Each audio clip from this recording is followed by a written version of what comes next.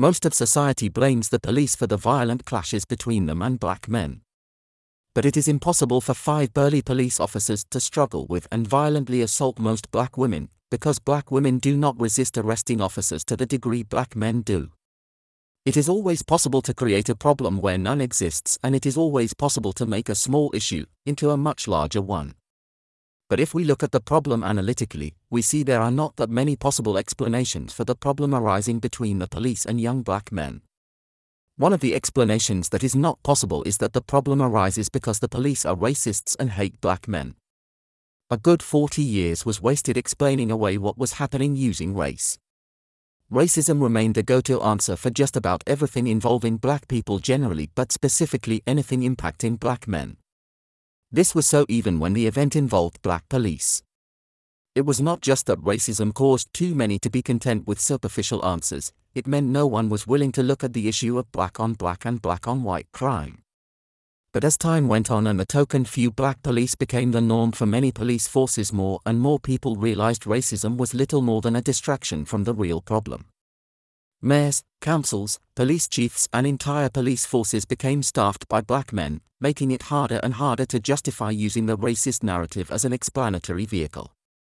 With the events in Uvalde and the more recent Memphis killing, the racists seem to be officially dead. This does not mean a more productive explanation has become adopted. The being promoted is the culture of policing is the problem. But this is only marginally more insightful than the racist explanation. The truth is, if we accept this latest incident as contiguous with all similar incidences in the past, we must assume the entire police force of Memphis is racist, not because blacks are racist, but because policing itself is a racist activity. There has to be something more going on than white culture. As the Memphis incident proves, there is too much happening that is not covered by the racist white narrative of the MSM. Are policemen trained to disproportionately harm black youths or not trained sufficiently to ensure black youths are not disproportionately harmed? The reality that a jurisdiction can have a black president, governor, senator, congressman, mayor, council, police chief and police force and still experience the same events as occurred when the authorities were all white, suggests we have labored under an agenda-driven conspiracy for the past 50 or so years. The problem is not racism, and it may not even be policing. But the racist narrative has precluded any serious look at other possible causes to what is happening.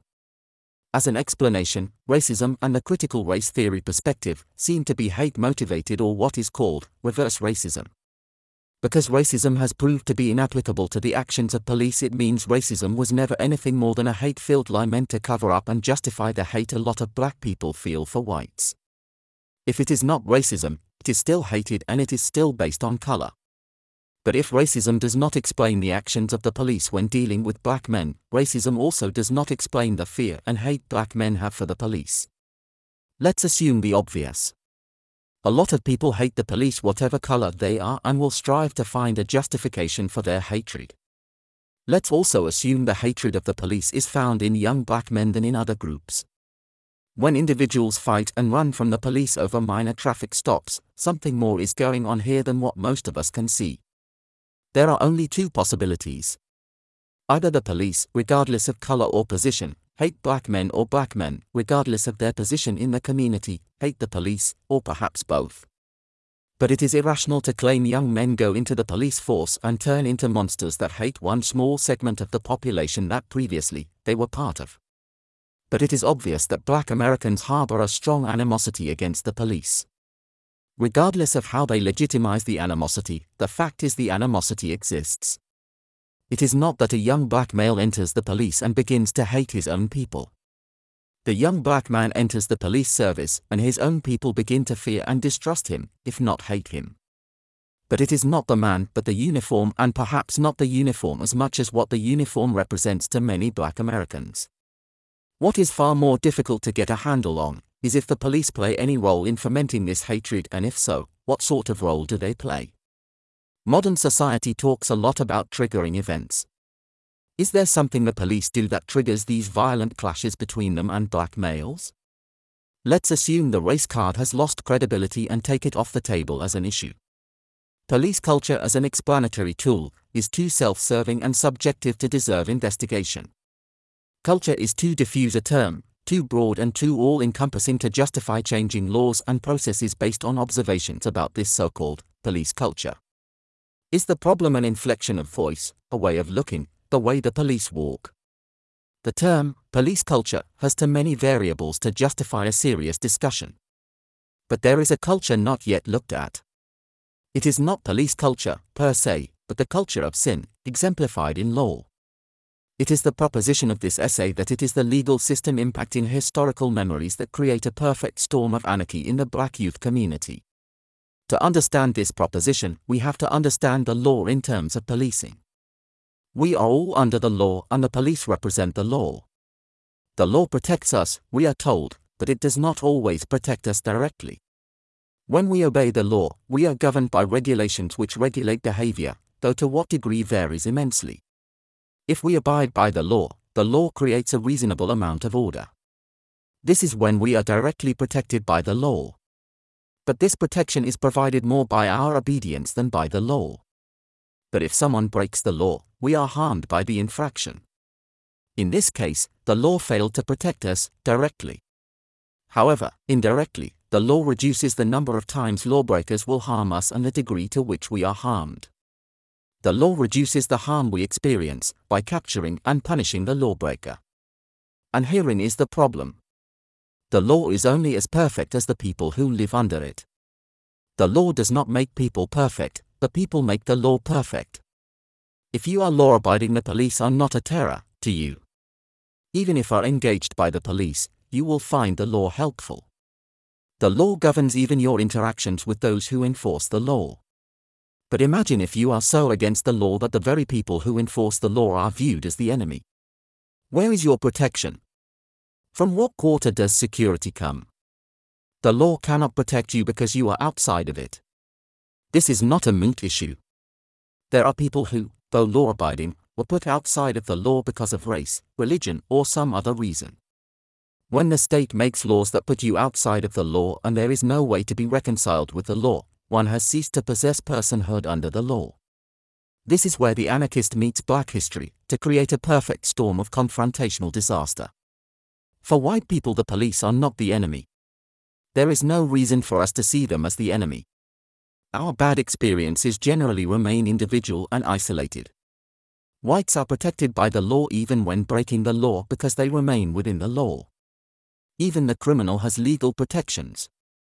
Not even the police can shoot and kill a person who ran a red light.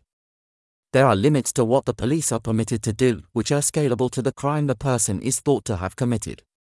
But there is a line which once crossed creates a totally different dynamic between the police and the suspect, and that is when the police have arrested the suspect. The law cannot directly protect you once you are in police custody. After you are arrested, the law you are under is manifested in the person of the arresting officer. You can appeal and challenge the arresting officer in court, not during the arrest. When under investigation, the suspect is protected by law. When arrested, the suspect has only one source of protection, and that is the person of the arresting officer. He is under the law, not the suspect. The arresting officer is required to abide by the law, but the law is filtered through him, so far as the suspect is concerned. For most people, being arrested is stressful but not traumatic. Few white people are traumatized by the prospect of being arrested, to where we are willing to risk death to avoid it. Being arrested is embarrassing and humiliating, but not so humiliating that one will risk serious bodily harm to resist it. For most of us, it is a situation we are all potentially subject to. But this is not seen as a transitory humiliation by black youth. Arrest questions his manhood. In custody, a suspect is put in a position in which he is owned by the arresting officer. The suspect is in chains and the police officer has a gun and the key to your chains. Legally you have no rights, though the officer has a legal duty to provide care. Under the law he has absolute power over you. He is authorized to shoot and kill you if the situation warrants it. The arresting officer is the arresting owner.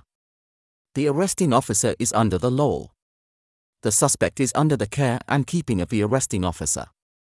Not having that historic memory of being enslaved, whites can endure the humiliation of an officer treating them as an object.